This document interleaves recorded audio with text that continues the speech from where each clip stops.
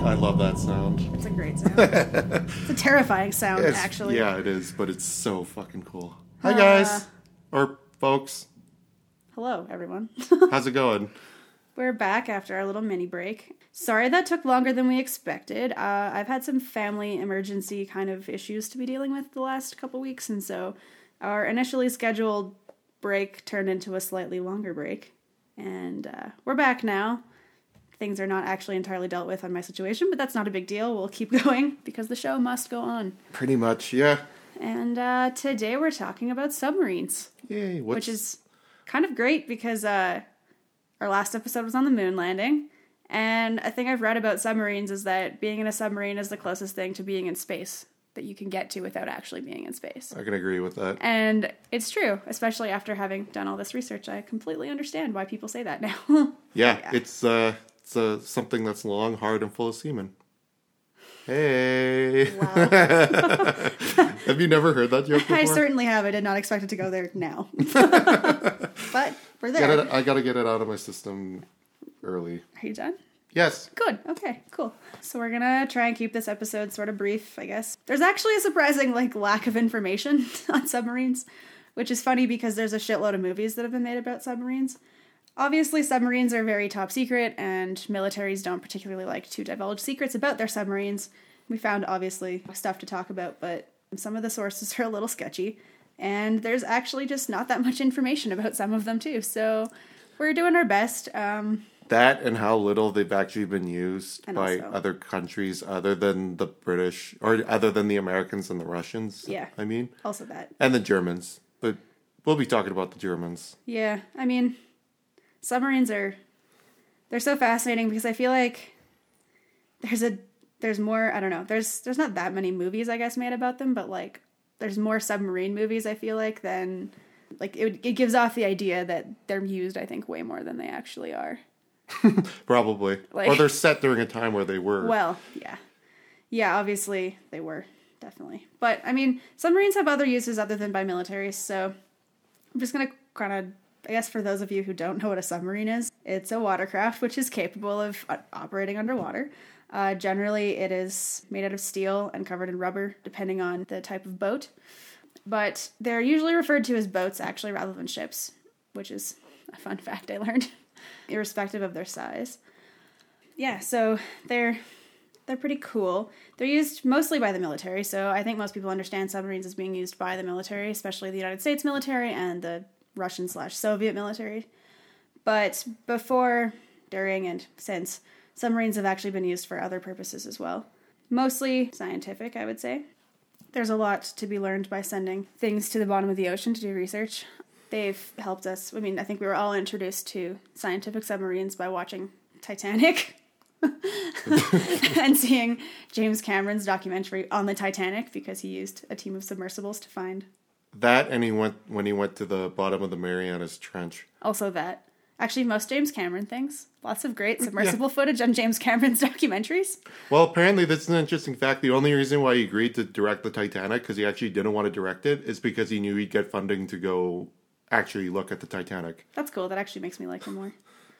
Or less. I'm not really sure, actually, how that makes me feel, but that's kind of neat. Still on the fence about James Cameron. But anyway. Yeah, no, I'm with you. So submarines are typically measured in terms of their weight. They're measured like most ships, which is based on displacement. And I'll talk about displacement a little bit more, but just a quick kind of rundown. So the displacement of a boat or a ship is the approximate weight of that vessel in tonnage of water displaced. So if a boat displaces 25,000 tons of water when it's on the surface, that's approximately what its weight is. That's how they weigh it. And since it's a fluid weight and it changes based on how much weight is on the ship, etc. If it's a tanker fully loaded, it might displace more water than if it's not. And submarines have two displacements, one underwater and one on the surface as well. All surface ships and submarines, when they're surfaced included, are in positively buoyant conditions, so they weigh less than the volume of water they would displace if fully submerged. So that's cool. I don't know. I'm not really sure. There's not a lot to say on them other than they're used for all types of stuff, like scientific research, drilling and mining, rescuing other people off of submarines. Espionage. Searching downed ships. I mean, one of the ships actually, I'll talk about a little bit later. They're still using, submersibles to go down and check on this submarine that's at the bottom of the Barents Sea to make sure that it's not leaking radiation into the ocean. So, yeah, that's good. It's not, turns out. They're used for all types of stuff. And actually also used for drug running now. Yeah. So the Colombian cartels have gotten even wealthier and smarter, and it's honestly ridiculous, but they've had cartel submarines. Well, a lot of you probably have already seen this video of, I think it was the U.S. Coast Guard storming onto a narco sub. I can't remember. It was a couple weeks ago, maybe a month ago at this point, but yeah.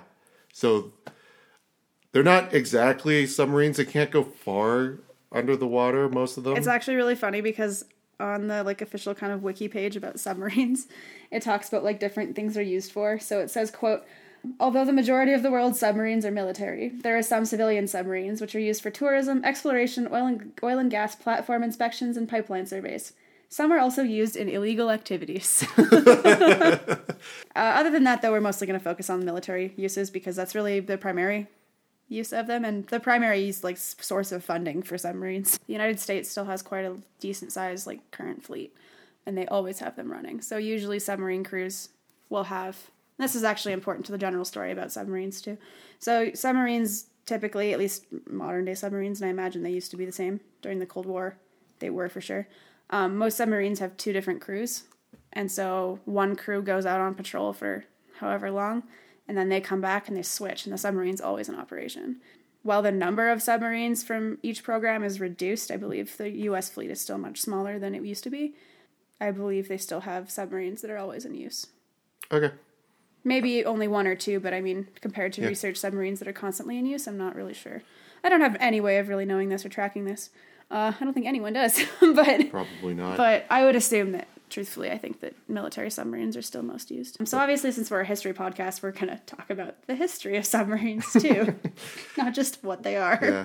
So that was a terrible description of what they are, by the way. I'm really sorry about that. I really fucked that up. That was actually pretty good. Yeah, I probably could have found a lot more specs and stats, but it's also really dependent on the specific submarine. So So submarines have been used a lot longer than anyone probably ever knew. The earliest known design was drawn up by British mathematician William Bourne sometime around 1578. I mean, it wasn't built or used in 1578, but that's as far back as they were thinking about what if we could make a device that can go underwater with people inside. The first working prototype was designed and built by Dutch polymath and inventor Cornelius Drebbel, which is an awesome name. Yes, that is an awesome name. Around 1620, his craft reportedly dove 15 feet into the Thames River before none other than King James. And thousands of onlookers. None of Drebbel's plans have survived, and therefore the mechanism behind his design are unknown. Fair enough.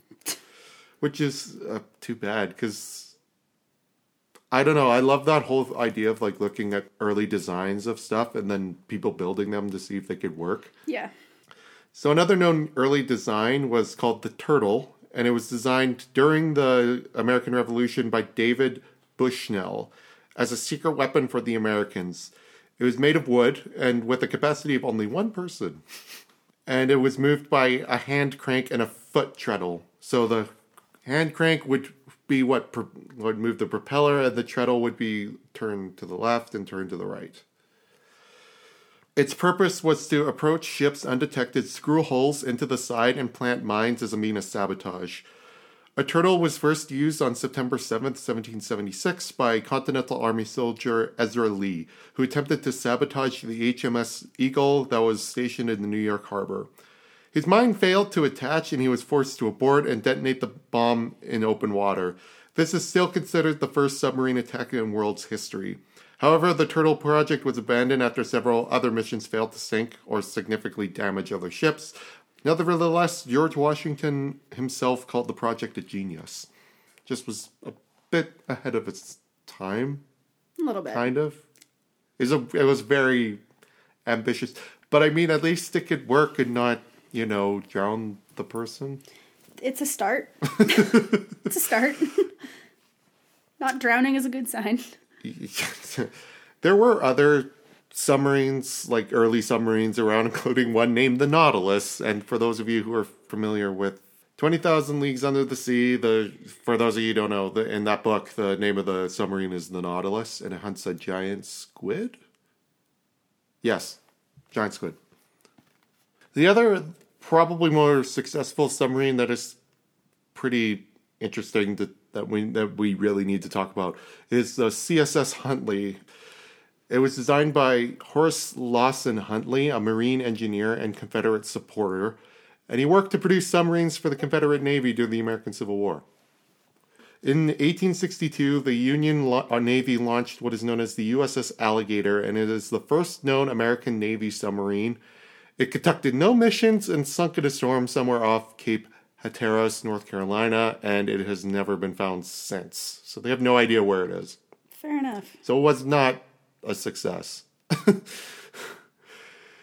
Huntley designed and constructed his own submarine for the Confederates, which launched in 1863. The machine was around 12 meters long, propelled by giant hand crank, and could fit 8 individuals with 1 torpedo. So literally, it was 8 men around this giant hand crank that went down the length of this submarine, and they would just crank it. So, yeah, that's how they moved. It was 7 sailors and 1 officer that was on the ship. Or boat, excuse me. The submarine did not fully submerge, but was still nonetheless considered a submarine because it was mostly underwater. The machine was sketchy and sunk twice during trials, losing all hands on the second. First incident occurred when the lieutenant on the boat accidentally stepped on the driving plane while a hatch was still open, and 2 crewmen managed to escape, but the remaining 5 died as a result of drowning. The second incident happened during a mock attack when it failed to surface and all 8 crewmen died. So that gives you a bit of a pause that during its first 2 runs, it killed people. I think, to be fair, most, at least that I've noticed in my research, is that most early submarines led to a lot of death. Mm-hmm. Shit's dangerous, turns out. Yeah. Both times they managed to salvage the submarine for reuse. It saw action only once on February 17th, 1864. The large USS Housatonic, a sloop of war ship, was blockading the Charleston, North Carolina harbor. Huntley was authorized to attack the ship and managed to fire its torpedoes, actually sinking the ship and killing its 5-man crew. This was the first ever submarine to have successfully sunk a ship in history. Celebrations were short-lived, however, as Huntley failed to return to base. The submarine disappeared along with its 8-man crew. And for over a century, they had no idea where this thing was. However, the wreck of the Huntley was discovered in 1995, 4 miles off of Sullivan's Island in Charleston, 30 feet below the water and buried under sand and sediment. The machine was recovered from the water in 2000, and the remains of the 8 crew were later recovered and buried on April 17, 2004, in Magnolia Cemetery in Charleston. A conservation and restoration effort is currently still being conducted on Huntley, and it is set to be the centerpiece of a new museum on the decommissioned naval base in North Charleston. So that is the fate of the first successful-ish war submarine. And it's the only time it saw action. They have no idea how it sunk, except probably harsh weather. So it kind of shows you just how shoddy these things were, is that in harsh weather, it can go down.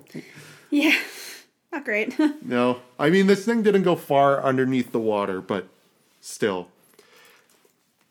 I'm skipping over quite a bit of history because, well... There's a lot of stuff that doesn't...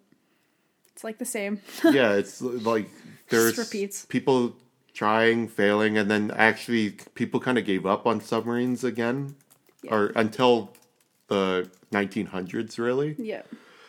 And so, but one particular group of group that was known to use U-boats or submarines. I gave myself away. Submarines pretty regularly were the Germans in both the World Wars. And they were known as U-boats, which was short for Unterseebooten. I love German. Lindsay's laughing at my shoddy German. I just love German as a language. Okay. Also that, but yeah. Thanks. So between August 1914 and October 1918, the German Imperial Navy engaged in a major U-boat campaign against the Entente powers. The purpose was to cut off the means of supply between Britain, France, and the colonies. And it was nearly successful.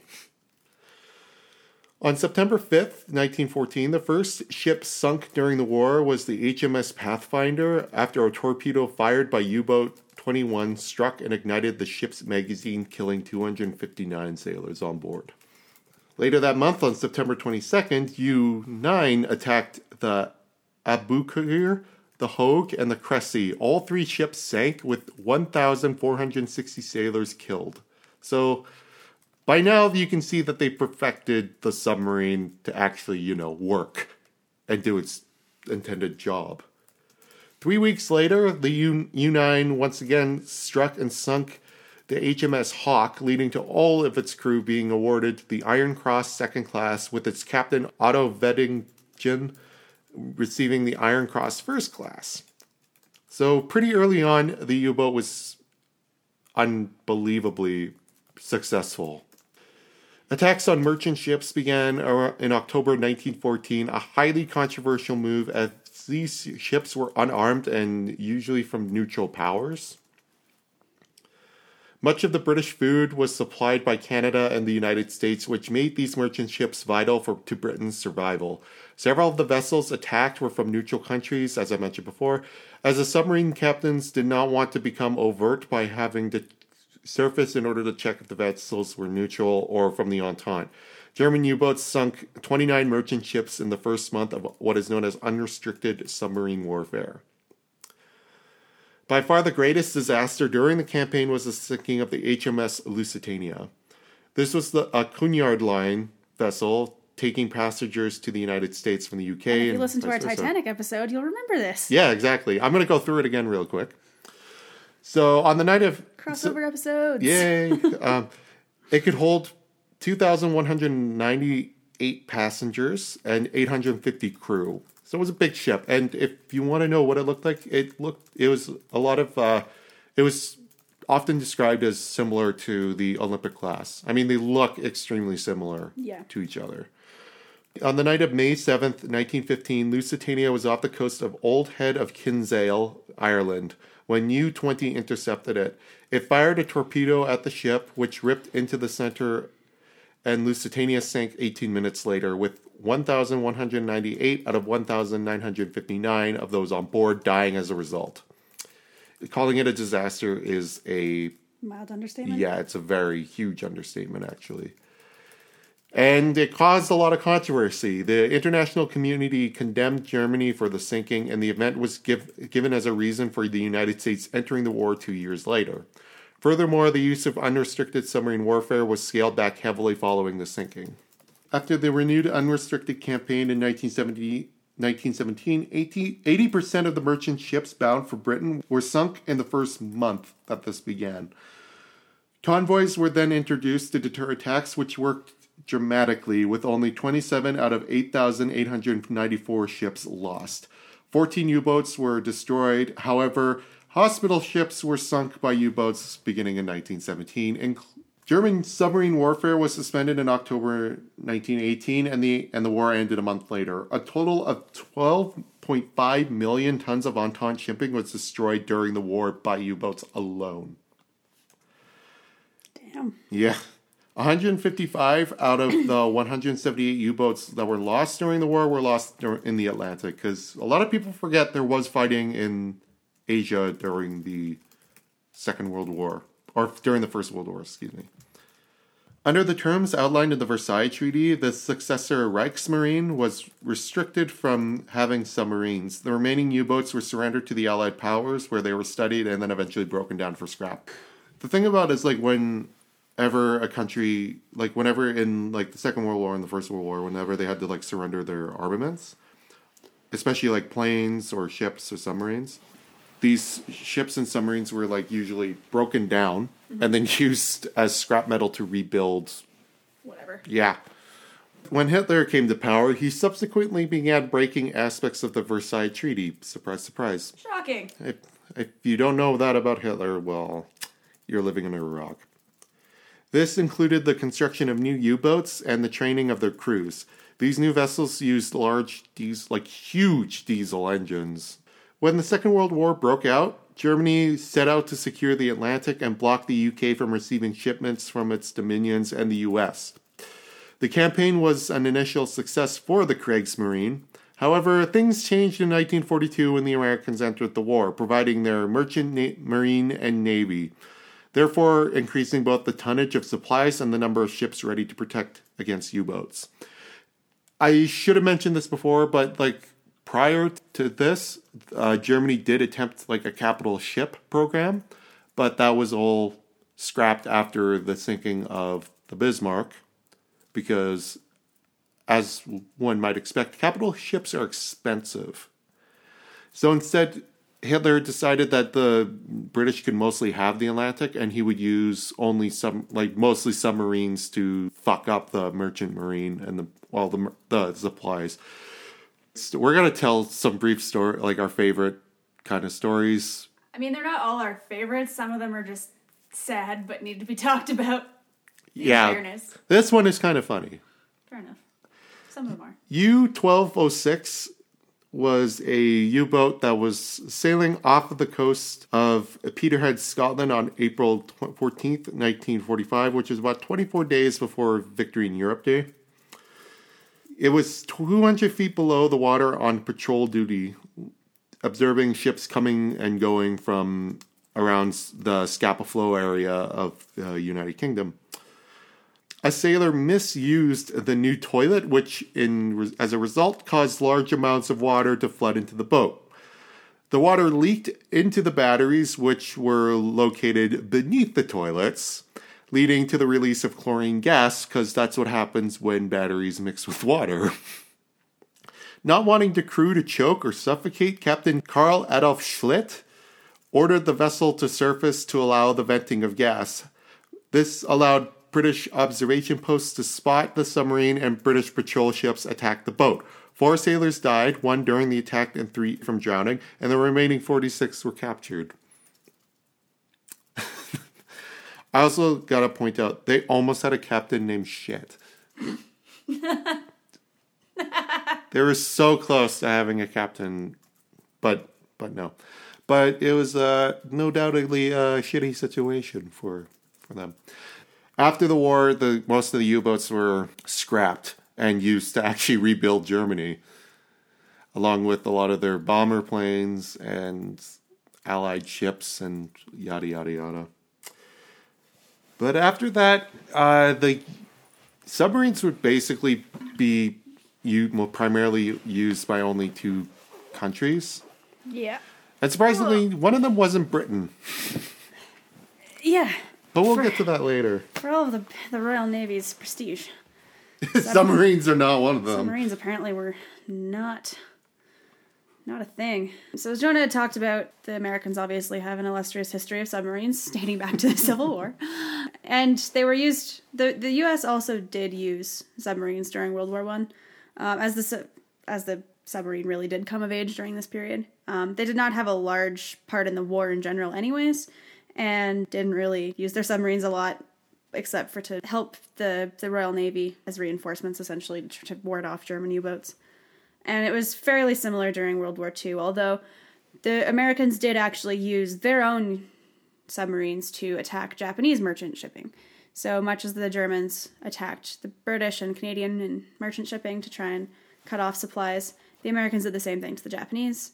Makes sense. Japanese are also an island. They need supplies.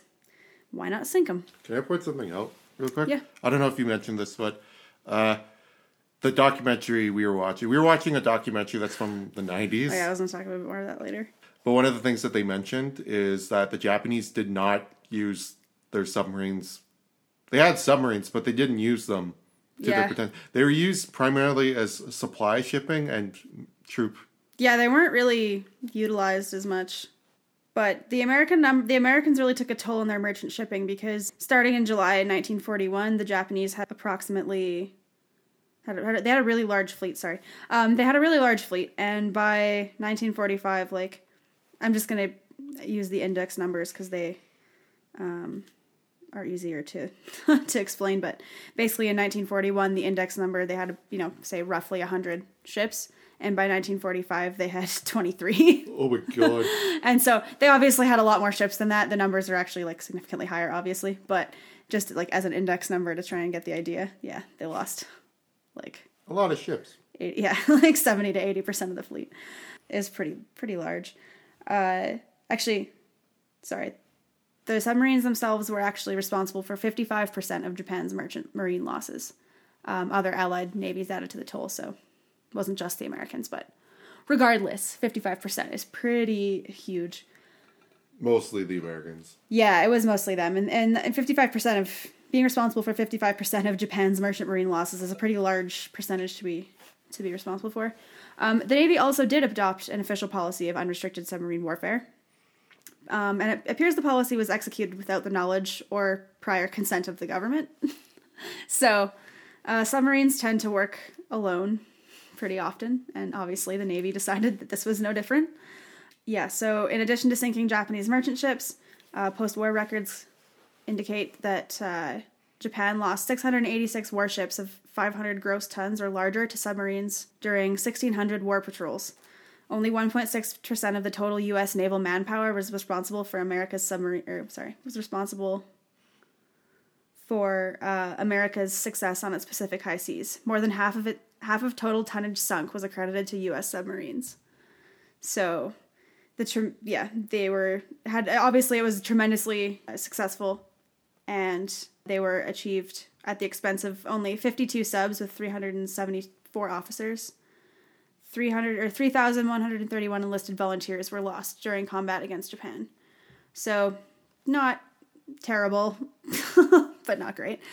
Japan lost 128 submarines during World War II in Pacific waters. American casualty counts represent 16% of the U.S. operational submarine officer corps and 13% of its enlisted force. So it did kind of wipe it out at the same time, but they also did have tremendous success. But submarines really didn't come of age until the Cold War. Sorry, can I just explain something? Like you said, the Americans entered unrestricted submarine warfare in the Pacific, right? Yeah. Well, one of the men who was on trial during Nuremberg was Karl Donitz. Yeah. Who was... Huh? Dönitz. Dönitz, yeah. Admiral Dönitz. Admiral Dönitz, who was Supreme Commander of the Kriegsmarine from 1943 until 1945. And one of the reasons he was charged with one count conspiracy to commit crimes against humanity, war crimes, and crimes against humanity, among a bunch of other things. But he was actually found not guilty on the first count because his lawyers, and he like if he'd been found guilty on that charge, he would have been dead. He would have been hanged. Yeah. But he was found not guilty on that because his lawyers actually successfully argued that the Americans, because the reason why he was on there is because he committed unrestricted submarine warfare, and he also left sailors to drown in the sea, which was against maritime law. Still is. And but his lawyers said the Americans did the exact same thing in the Pacific, so why should he be persecuted for something that the Americans aren't being persecuted? Yeah. So he's found not guilty on that charge. However, he was found guilty on the other two charges and spent the rest of his life in prison. Yeah, I mean, like, there's a lot of ethical discussions about submarines. I mean, ultimately, even to this day, but especially even during the Cold War. There's just, I mean, because of how they're used, right? The purpose is to run deep, run silent, and it's like their purpose is actually to hunt out and kill things. Like, and so there's a lot of ethical questions about submarines. And so, yeah, I think of, like, submarines during World War II as similar to the bombers and how everyone calls into question, like, bombing campaigns and whether or not they should be remembered with as much reverence as we do, because in reality all it did was murder a lot of civilians and set a lot of property on fire. It didn't necessarily do anything other than hope to break the will of somebody. And so I kind of think of submarines in the same vein of like, it's interesting to discuss their legacy, which we can talk about more at the end, but in that kind of sense, because they are literally made to go and kill things. Yeah. And especially during World War II when they were used against merchant shipping. The Cold War was a lot different with submarines. And I'm going to keep going into that now. So all these submarines up until the 1950s were the U.S. submarine program, I guess I should say, really stayed kind of steady course all the way until the 1950s. And that's when things started to change with submarines.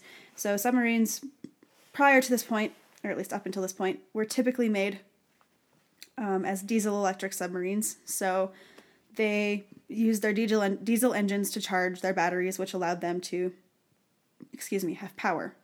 So they were essentially tied to the surface, not literally, but figuratively. So diesel electric engines, you could only be submerged as long as your battery was charged, and they weren't as effective. So you had to surface more to run your engines to charge the battery. But that all changed with the U.S. Nautilus in 1955, as it was the first nuclear-powered submarine. So Nautilus was put to sea for the first time on January 17th, 1955, and transmitted the historic message, "Underway on nuclear power." The nuclear power plant of the Nautilus meant that the boat could stay underwater for literally months at a time, the only operational limit being the amount of food that the boat could carry. And this is true to this day. So this is why submarines are nuclear powered, if you've ever wondered why. I feel like that's a thing that has always just been said, like nuclear powered submarines, and no one's ever questioned why they're nuclear powered. But it's because of this purpose. It's so that they can stay submerged as long as they want, essentially. Months. And the purpose of this is that the idea of a submarine is that it's most effective when it's submerged. Being on the surface is useless because people can spot you. They're not very fast on the surface, and they can, depending on the submarine, fire their weapons when they're on the surface, but the point of a submarine is to not be surfaced. And so if you're spending all your time on the surface recharging your batteries, you're not doing a very good job. And this was part of why in World War II more submarines were lost, is because German U-boats and things had to surface at some point to charge batteries, so it was easier to spot them. But once they were nuclear powered, that was no longer a problem. So resupply comes from mini subs a lot of the time, and this means that even the obstacle of like how much food can be on the boat can be overcome pretty simply. So ultimately, submarines are designed to stay underwater for a very long time now. And as a result, though, this huge leap in technology led to something of an arms race between the U.S. and the USSR, as with everything else during this period. Let's be real here. So the main classes of U.S. submarine, there aren't a lot of details basically on nuclear submarines in the Cold War for the United States. But I mean, their main purpose ultimately was meant to be nuclear deterrence. So the reason for this, and this kind of started to come with the U.S. submarine, the USS George Washington, which was the first operational ballistic missile submarine. So what this means is that the George Washington was nuclear powered like Nautilus, but the George Washington added strategic ballistic missiles, which reached the nuclear triad. It's pretty powerful. So now we have a submerged thing carrying nuclear missiles that can hit big targets. While earlier submarines had carried strategic missiles, the boats had been diesel-powered, so they had been required to surface to fire the missiles, and they were also cruise missiles, which meant they were vulnerable to missile defense. But ballistic missiles weren't, and the George Washington could fire its ballistic missiles while underwater, so you would never see it coming, which is terrifying. It was obviously a lot less likely to be detected as a result, and its patrol length was also, again, only determined by the amount of food that it had. It carried Polaris missiles, and it superseded all other strategic nuclear systems in the Navy at this point, basically. As soon as this was a possibility, it took over. And so a ton of nuclear submarines were created and loaded full of nuclear missiles and sent out into the sea as deterrents. Deterrent patrols continue to this day. So the main classes of submarine that the United States used were the Los Angeles class, the Ohio class, and the Seawolf class. The Virginia class has since been added, but it was commissioned in 1999, so technically after the Cold War had ended. So again, the main classes were the Los Angeles, the Ohio, and the Seawolf. There have been a total at some point of 62 Los Angeles class submarines commissioned, 18 Ohio class, and 3 Seawolf. So the first Los Angeles class was the USS Los Angeles in 1972. The final was the USS Cheyenne in September 1996. The first Ohio was the USS Ohio in April 1976, and the final ship commissioned of the Ohio class was the USS Louisiana in September 1997. The Seawolf class, which is newer, it was commissioned in 1989 with the USS Seawolf, and was the last Seawolf class submarine was the USS Jimmy Carter in February 2005. Jimmy Carter is one of the few ships of the United States Navy and the third submarine ever to be named for a living person, and the only submarine to be named for a living president, because Jimmy Carter served on submarines. He's the only U.S. president to serve on a submarine. Fun fact. In terms of its current force, the United States has 32 Los Angeles-class submarines in commission, 2 in reserve, 18 Ohio-class submarines in commission, with 14 ballistic missile submarines and 4 guided missile submarines, making up those 18. 3 Seawolf-class attack submarines are in commission, and 15 Virginia-class are in commission, with 9 under construction and 2 on order. And they have also planned the Columbia-class submarine, which they haven't said how many or when it'll be commissioned, but currently there are 48 planned Virginia-class submarines. And as of May 2018, there's 15. So when I said the U.S. submarine force was still active, that's really what I meant. Gotcha. They're still actively building big and large submarines.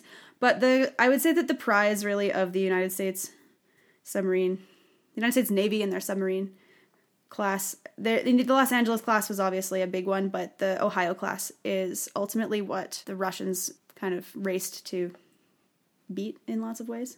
It is one of the largest submarines ever built for the U.S. Navy, and there's only 2 other classes of submarine that have larger total displacements, which are the Soviet-designed Typhoon class, which I'm actually going to talk about after, and Russia's Borei class submarine. But the Ohio class still carries more missiles than either of them. It carries 24 Trident missiles apiece versus 16 by the Borei and 20 by the Typhoon. So the Ohio class was designed for extended strategic deterrent patrols. So it was built literally for this purpose of staying underwater forever and going around the world. Each submarine is assigned 2 complete crews called the Blue Crew and the Gold Crew, each typically serving 70 to 90-day deterrent patrols. So this documentary that Jonah was talking about earlier that we were watching, have you seen all of it? Did you watch all of it yet? I didn't watch all of it. Okay, so it's a 5 or 6 part? No, maybe only 4. It's like between 4 and 6 parts. I don't remember now. Because I'm exact like that. And it was made by the Discovery Channel. And it was very clearly from like the 90s, but like the mid to late 90s. It was post-Cold War, but like barely. And the boat that they were on, the one that they focused on the most, the USS... what was it? The USS Georgia? I want to say it was the USS Georgia. USS shit? Yeah, the USS ship. That's what it was. No, I'm pretty sure it was the USS Georgia. And anyways, the name, regardless of the name, it was an Ohio-class submarine that they focused on in that. Oh, it's not the USS Georgia. My bad. The USS Georgia is a Virginia-class. I apparently don't remember any details about this documentary other than I remember them talking about Ohio-class submarines in particular because they are so large. And they are kind of like the pride of the Navy in that sense. Like, it's like every Navy, you're proud of your really big ships. The Germans, the Nazi Navy was really proud of the Bismarck. The British were proud of Lusitania. They were proud of all these big boats. Yeah. Well, I mean, the British were just proud of their big They were proud Navy. of their big boats in general. Well, their big Navy. Their Navy. Yes. But yeah, so the Ohio class is huge. It is 560 feet in length, so 170 meters. Its displacement surfaced is 16,764 tons. And when it's submerged, its displacement is 18,750 tons. Its top speed at surfaced is 22 kilometers an hour, so 12 knots. And its submerged top speed is, like, officially, is 20 knots, so 37 kilometers an hour. But its reported top speed submerged is 25 knots, so 46 kilometers an hour. I always find things like that funny. They're like, officially it's this. But, like, we can squeeze out an extra, 5 or 10 knots. It's fine. We got this. Yeah. I just find that funny. But anyway, so the Ohio class was really like the creme de la creme of the U.S.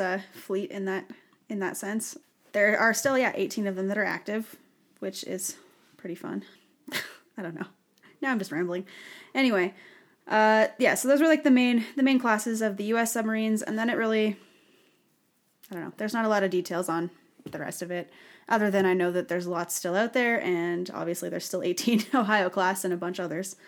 It's actually mind-blowing to me that there's still 32 Los Angeles class submarines still in commission. Oh my god. There's like 60 U.S. submarines still in commission. 32 Los Angeles, 18 Ohio, 3 Seawolf, 15 Virginia, and they're adding more. Oy. That's wild. I know that the Russian fleet is significantly smaller now. But That we know about. But the Russian fleet, to shore up the other side of this equation, the Cold War equation, the Russian fleet, I think, was larger than the American fleet at its peak. Had significantly more problems, but more numbers. And the Russians tended to have a quantity matters type policy in their navy and their military in general. So the quality didn't matter a ton to them. It was really about having more. Yeah, so the Russians, like the Americans, do have a long history of submarine service as well. It started in 1907 with the Delphine, which means dolphin. She was fraught with design flaws and lost a number of men, as early submarines did. It really wasn't until the Akula, which means shark, that the Russians started to find some success. So quick side note about the Akula. It was like the first submarine, but also they have an Akula class submarine, which the Typhoon was like technically one of. And so all Russian submarines, especially in the Cold War, this is where it gets even more confusing. And when I talk about it, it's going to be weird. So NATO assigns a name to Russian submarines, and then the Russians have assigned names to the submarines. So the Russians don't have an official Typhoon class. Typhoon is the NATO name for the Akula. Okay. And the Yankee class is the NATO name for a different type hotel class. Basically, it was based on Alpha Bravo Delta, Gotcha. The NATO assigned names to these submarines because I guess obviously Russia wasn't going to give them details on the submarines. I don't know. But Russian naming of their submarines is a little bit different. They're basically given a prefix. So K, TK, B, C, or M. So K means is a cruiser. TK is heavy cruiser. B means Bolshaya, which means large. C is Strednaya, which is medium. And M is Malaya, which is small. So that's how they name them. The Russians don't actually give them personal names for the most part, unlike the US and other countries. I think the British and we all give our ships names. Yep. Yeah. The Russians do but too. That was mostly because we were following the Americans. Well, yeah. So the Russians do for their surface ships. I believe a lot of their ships have names, but they weren't given personal names on the submarines, which is sad. I like ship names. I like talking about it. Anyway, I think they're interesting. So NATO gave them names, is the point. Anyway, the Akula, anyways, back to the original Akula. It was similar to her predecessors, but was ordered in 1906. She was built at the Baltic Shipyard in St. Petersburg and launched on September 4th, 1907. Akula faced significant initial problems, and both the electric motor and propellers were replaced. This is a theme with early submarines in particular, but also Russian submarines. Put it this way, if I had to choose a submarine to be on, I'd probably choose an American one. yeah. Significantly less chance of sinking. The Akula, however, was the first Russian submarine that was actually able to cruise a long distance. So it could actually go places, which made it usable, unlike the others. In 1912, the Akula also made the world's first multi-torpedo volley with 5 torpedoes. And the Russian program is actually rumored to date back to Peter the Great. Peter the Great was obsessed with creating Russia's navy. It's the reason St. Petersburg exists. He went to war with Sweden and took a lot of land, which is now modern-day Russia and Finland, and got them the Baltic port because until Peter the Great's time, Russia was landlocked except for in the Arctic, which most of the year is covered in ice, so not terribly useful. And so Peter the Great was obsessed with the Navy, and it's not surprising that he would have also been obsessed with the idea of submarines.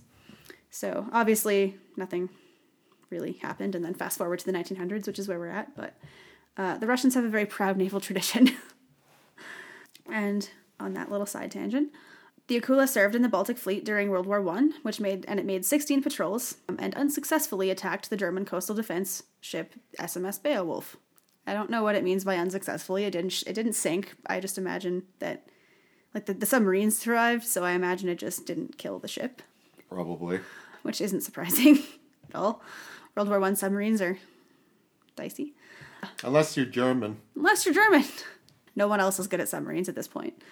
The Akula struck a mine and sank near Huma, which is off the Estonian coast, in November of 1915. Akula currently lies there 30 meters below the water. All 35 members of the crew died. Surviving a submarine accident is pretty rare, to be fair. Mm-hmm. That is one of the things about them, which is, I think, also what is comparable to being in space, is that you're fucked. If something goes wrong, you are, for the most part, you're up shit creek without a paddle. So submarines were obviously important to the Russians, and the USSR actually entered World War II with more submarines than the Germans. But geography and the speed of the German attack precluded it from effectively using more of its numerous fleet. So it used some of its submarines, but the Germans just really had them beat by having access to warmer ports more of the year and being closer to things. So most of their fleet, again, like the Americans, was diesel-powered, diesel-electric, until the 1950s. And when the Americans created the Nautilus and created the nuclear-powered submarine, the Russians freaked out, as they did with all other nuclear developments, and decided to create their own. And it was done fairly hastily, as also usually done. But, as I said, nuclear power allowed anyone in a submarine to be underwater a lot longer, and that was useful for the Russians as well. So the Russians have 3 fleets. Well, technically they have 4 fleets. I think they only have 3 fleets of submarines. The Russian Navy has the Northern Fleet, which is based in Murmansk, the Baltic Fleet in St. Petersburg, the Black Sea Fleet, which is in Sevastopol, which is in the Crimea, which is also actually a large reason, possibly, why Russia invaded the Crimea recently, because they had a lease on that, and then it was coming up, and they didn't want to lose that naval base. And then they also have the Pacific. There's no real proof to that. That's just a well-hypothesized theory. Yeah, but it's probably true. And also, I mean, it's pretty much, like, accepted as a big reason for why, other than also just wanting to maintain their control. Anyway, not important right now. And then there's the Pacific Fleet, which is based in Vladivostok. Submarines really became important to the Russian Navy in particular, and they were considered the capital ships of the Navy. And this has a lot to do with the fact that Russia's geography is complicated. So the USSR at the time, but Russia, I'm just going to keep calling it Russia. Russia obviously expands over a large portion of the world, and it has those 4 ports that I talked about, those 4 fleets. But primarily the problem for Russia is that it's never really had a port that is nice to sail out of. They're always covered in ice, with the exception of the Black Sea now. But the thing about submarines that was great for the Russian Navy is that didn't matter. They could penetrate the ice, they could be under the ice, they could go anywhere.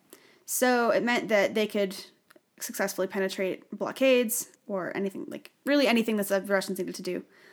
Submarines really opened up their navy because it opened up their ports. And they really peaked during the Cold War.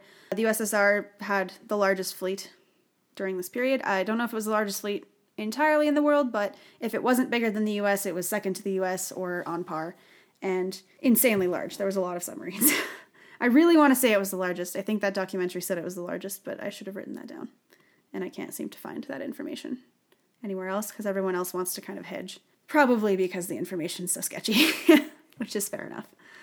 Soviet submarines achieved some unique success in some respects, but they ultimately lagged behind their Western counterparts, primarily the Americans, in their overall capability, which is unsurprising because the Russians pretty much lagged behind the Americans for most of the arms race, both with submarines, with space.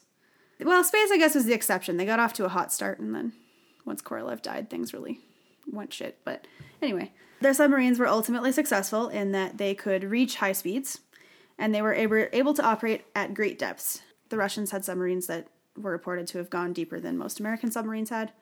I don't know if it's because they were just more capable or if they were just more willing to try. I'm not really sure. But they were difficult anti-submarine warfare targets as well because of their multiple compartments, their large reserve buoyancy, and double hull design. So what this means is that if it got into a fight with another submarine, it was actually hard to sink entirely because Their submarines were designed to have multiple compartments so that they could seal off anything.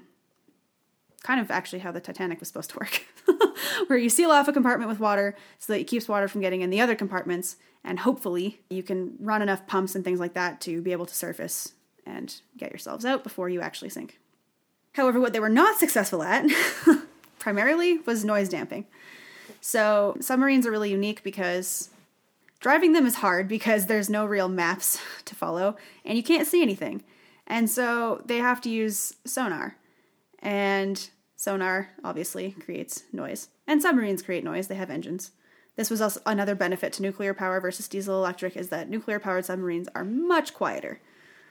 They don't create as much noise as diesel engines, which is not surprising. Unfortunately, though, the Russians had never quite figured out the best ways to quiet that noise, so they were easier to find. So what generally happened, and this is where strategy differed as a result, Russian submarines tended to sit basically at the bottom of the ocean in a place to hide, and they would sit there and not move until they had to, especially if they knew Americans were in the area. So the North Atlantic was really where most of this battleground took place between the Americans and Russians, underneath the ice sheets and stuff like that, around in the North Atlantic, definitely around the North Pole. They weren't very good at hiding the noise, and the Americans were much better at it. And there was some spy efforts that were mentioned in my research that I didn't really have time to dig too much into, and I'm pretty sure there's not that much detail anyway. But I'm pretty certain that the Russians tried to spy on the Americans and figure out how they made their submarines so quiet. And it really wouldn't surprise me that they were trying to spy on... I mean, they were obviously trying to spy on each other the entire Cold War, but a big part of it was actually like submarine spying, because they wanted to know how many submarines each other had, what they were powered, what they were equipped with, how they made them quiet, etc. Russian boats also carried a lot more primitive sonar technology than the Americans had, so that was also not helpful. The Soviet Navy was in possession of numerous purpose-built guided missile submarines, such as the Oscar class, as well as many other ballistic missile and attack submarines. So like I said, Russian submarines have NATO names, so Oscar is another one. And this is all based on, again, like the Alpha Bravo, Charlie Delta sort of system, so the Oscar class. But the most famous, actually, of the Russian submarine classes is the Typhoon class. The Typhoon was built as a reaction, actually, to the Ohio class submarine that I mentioned. So the Ohio class was huge, and it had said that it surfaced was 16,764 tons, submerged had a displacement of 18,750 tons. So, the Typhoon was a big bitch. Submerged, it had a displacement of 48,000 tons. When surfaced, its displacement was approximately 24,500 tons. The Typhoon class had a larger surface displacement than the Ohio class has submerged by 10,000 tons. It's fucking huge. Yeah. The Typhoon is the largest class of submarine ever built. Yeah. It features 6 torpedo tubes designed to handle RPK-2 nuclear-armed submarine-launched anti-submarine missiles, or Type 53 torpedoes. A Typhoon can stay submerged for 120 days in normal conditions, and more if deemed necessary. The primary thing in submarine warfare, meaning if necessary, means nuclear war. That's what nuclear submarines, whenever they say they can stay under or they're prepared to survive longer if necessary, means in case of nuclear war. Their primary weapon system is composed of 20 R-39 submarine-launched ballistic missiles, which is SLBM for short, with a maximum of 10 MIRV, multiple independently targetable reentry vehicle, nuclear warheads attached each. Technically, Typhoons were able to launch their long-range nuclear missiles while moored at their docks, which is terrifying. Typhoons have multiple pressure hulls similar to World War II-era Japanese I-400 class submarines. I actually wish I'd spent more time looking into Japanese submarines now. There's not much. Fair enough. Curious, though. Anyways, basically the Russians simplified... What this does, actually, is simplifies the internal design while also making sure the vessel is much wider than a normal submarine. So, a Typhoon it's ridiculously wide as well. Yeah, basically. Yeah, that's a Typhoon. Yeah. I don't actually know if that's a Typhoon or not, but... I'll post this on Instagram, and yeah, you'll see what I just showed Lindsay. There's a cool image, actually, too, that I'll also share. It's a comparison of the two, side by side in their size. So yeah, the Typhoon is actually like, not only is it longer than the Ohio and it's bigger in basically every way, but it is actually significantly wider. Like the Typhoon is really, really wide. In the main body of the sub, 2 long pressure hulls lay parallel with a third smaller pressure hull above them, just below the sail, and 2 other pressure hulls for torpedoes and steering. This hull design greatly increases survivability. So even if one hull is breached, the crew members in the other are safe and there is less potential for flooding. So this was actually done for safety purposes. And yeah, I mean, which makes sense. You want to put as much distance between you and water as possible, especially when you're under it. The Typhoon is capable of traveling at 28 knots. So its top speed, which is about 52 kilometers an hour. So its top speed is about 8 knots higher than the Ohio, but only 3 knots higher than the reported top speed of the Ohio. A Typhoon carries 160 men, and it's also big enough to boast crew amenities such as a gym, a sauna, and a small swimming pool. Yeah. So in the documentary, they talk a lot about the Typhoon class, and they actually show footage of like men sitting in this sauna and then jumping in a pool. And it's like a tiny pool. It's like a square and it's really small, but I mean like it's a pool. And so something that this documentary talked a lot about was actually just like life on a submarine and what it sort of is like to be a submariner and how it really takes a special type of person to be a submariner. And talked about like on American boats, the quality of the food is pretty high. So actually in both navies, the Russian and American navies, the submarine fleet has the best food of the Navy, is essentially what every sailor will ever say, is that the submarines get the best food because they also have to work in the most adverse conditions and never get to see the sun. So for months at a time. So it said that on American cruise, the food is really good for the first part of the journey, essentially, because that's how they have the most fresh food. And then as the fresh food dries up, it's back to sort of military rations. And so sailors, know that the end of deployment is coming when the food quality really starts to tank. But on the Russian boats, because they're a lot bigger and also it's just part of the Russian Navy, the Russians have like ridiculous meals all the time for their crews because reasons, I don't know. It's much like when you work in isolated places, they tend to make sure things like food and whatnot are really high quality because otherwise morale really suffers, and you don't want morale suffering in this type of situation when you're, 20,000 leagues under the sea. Yeah. That's not really accurate, but anyway. Yeah, so as of 2017, only 6 Typhoons remain in commission, and only one of them actually remains in service, which is the TK-208 Dmitry Donskoy. So it actually got a personal name. It's one of very few Russian boats. And it was launched in September of 1979. The TK-17 Arkhangelsk and the TK-20 Severstal have been decommissioned, but they have not been scrapped yet and remain in reserve. So I guess in theory they could still be put back into commission. I imagine they're just rusting in some port somewhere. A lot of Typhoon-class submarines and other big Russian submarines were decommissioned and scrapped with the help of the U.S. Navy and with funding from the U.S. government as part of nuclear proliferation and dearmament.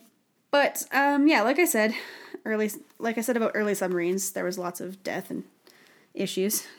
But the Soviet Navy, ultimately as a whole, was really fraught with a lot of accidents. They probably had the most notable accidents.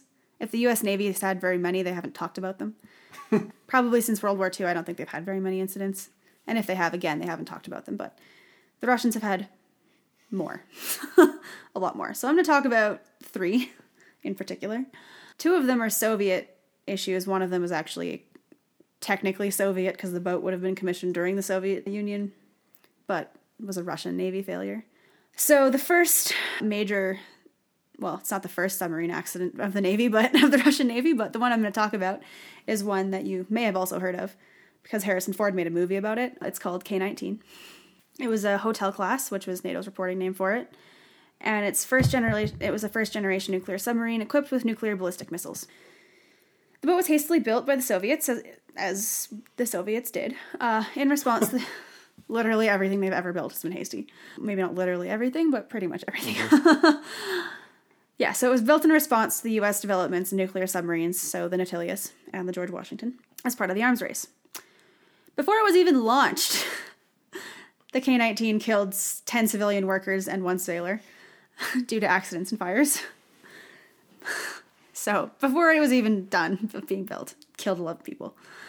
After it was commissioned, it had multiple breakdowns and accidents, and several of which threatened to sink the submarine. Yeah, off to a good start.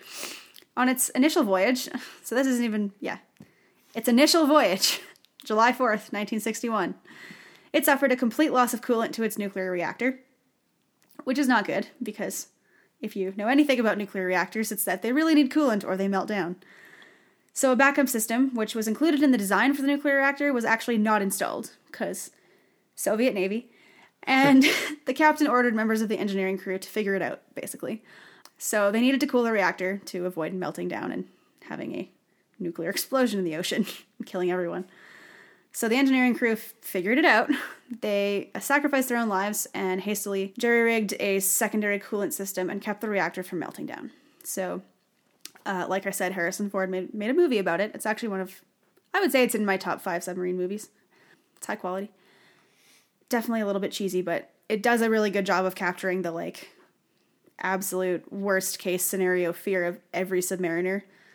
And anyone ever working around anything nuclear, but just generally submarines, it, really captures the absolute terror of, being underwater on a thing with a nuclear bomb that's about to melt down.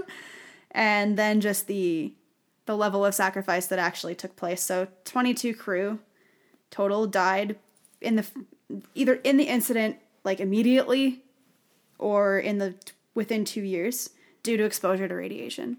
There is a scene actually at the end of K-19 when Harrison Ford, because he's the captain, whatever, they all meet at the grave to talk about the men who all died, and they were all still very, grateful for the sacrifices that these men made to try and save all of them. So they were obviously able to stop it from exploding. They brought it back to port, fixed it, etc. And it continued to be in service, but it's also still experienced several other accidents, including 2 more fires and a collision, because this thing was not seaworthy, clearly, and yet they kept going. The crew actually was inspired to nickname it after all of these potentially catastrophic events, so they nicknamed it Hiroshima, which is fitting. Yeah. So that was K-19, which I... absolutely would never have set foot on. Oh boy. We know it as the Widowmaker because of the movie. Yeah. But it actually was called the Widowmaker as a result, because a lot of people died on it. Yeah. Or as a result of it. Yeah. Go ahead. Oh, I was watching something on K-19, and apparently what caused the coolant to fail was a bent fuel rod. Yeah. Which is bad. Yeah. Yeah. I don't know. Nothing about that incident was good. Yeah, I don't know if you. I didn't hear if you mentioned that bit. But I didn't. But a bent fuel rod. I didn't mention that. I didn't really look too hard into it. I didn't have tons of time, but we had like I said, we had a break, but I didn't really have that much time because we had a lot of stuff going on. Yeah, there's a bent fuel rod hitting another, touching another rod, which not ideal. Nope. Yeah. K-9, nothing about K-19 was a good thing. It was doomed. It was honestly, I think, jinxed. The fact that 11 people died before it was even done being built is a sign that you just need to nope, we're not doing it. Moving on. Yeah. So yeah, there was more incidents. There's more incidents than the ones I'm just talking about, but these are some of the more famous ones. Basically, they were at the middle of 2 really controversial submarine incidents during the Cold War, the most controversial. The first was I don't actually have a lot on either of them, but K-219, so K-219 was a Yankee-class ballistic submarine carrying 16 liquid-fueled missiles equipped with an estimated 34 nuclear warheads. And again, the information's a bit dicey, but in October 1986, K-219 was on an otherwise routine Cold War mission in the North Atlantic, about 1,000 kilometers north of 1,100 kilometers north of Bermuda. On Friday, October 3rd, the 15-year-old submarine suffered an explosion and a fire in a missile tube. The seal in a missile hatch cover failed, allowing salt water to leak into the missile tube and react with the residue from the missile's liquid fuel. Though there was no official announcement, a published source, with no cited sources, so shaky, said the USSR claimed the leak was caused by a collision with the submarine USS Augusta. Augusta was indeed in the area, but both the U.S. Navy and the commander of K-219, Igor Britanov, deny that a collision took place, and they deny to this day that a collision took place. K-219 had previously experienced a similar casualty, and so one of her missile tubes was actually already disabled and welded shut as a result. So there was a book written about it. It was a novelized version of this, and so it's helpful in understanding essentially what happened. But At 5:30 a.m. Moscow time, seawater leaked into Silo 6 of the submarine and reacted with missile fuel. This produced chlorine and nitrogen dioxide gases and sufficient heat to explosively decompose additional fuming nitric acid and produced more nitrogen dioxide gas. Weapons officer Alexander Petrikov attempted to deal with this by disengaging the hatch and venting the missile tube to the sea. Around 5:32 a.m., an explosion occurred in Silo 6. 2 sailors were killed outright in the explosion. A third died shortly from toxic gas poisoning, which sounds horrible. I think I'd rather die instantly in an explosion. So there was a breach in the hull. The vessel immediately started taking on seawater and quickly began sinking from its original depth of 40 meters to eventually reach a depth in excess of 300 meters. The captain sealed all the compartments and fully engaged the seawater pumps in the stricken compartments, and it allowed the boat to stabilize at that depth. Because the last thing you want is your submarine just like basically sinking without your control. It's not great. 25 sailors were trapped in a sealed section, and only after a conference with his incident specialists, the captain allowed the chief engineers to open the hatch and save them. The nuclear reactor did not shut down automatically like it was supposed to. So Lieutenant Nikolai Belikov entered the reactor compartment but ran out of oxygen after turning just one of the 4 rod assemblies on the first reactor. So enlisted seaman Sergei Preminin then volunteered to shut down the reactor, operating under instruction from the chief engineer. And working with a full-face gas mask, he managed to successfully shut it down. However, a large fire was happening within the compartment, and it created a lot of pressure. So when he tried to reach his comrades on the other side of the door, he couldn't open it due to the pressure and died of asphyxiation in the reactor compartment. Once they were in a nuclear-safe condition, and they were stable, Captain Bertanov managed to actually surface the submarine on battery power, and was ordered to have it towed back to Murmansk, 7,000 kilometers away, by a Soviet freighter.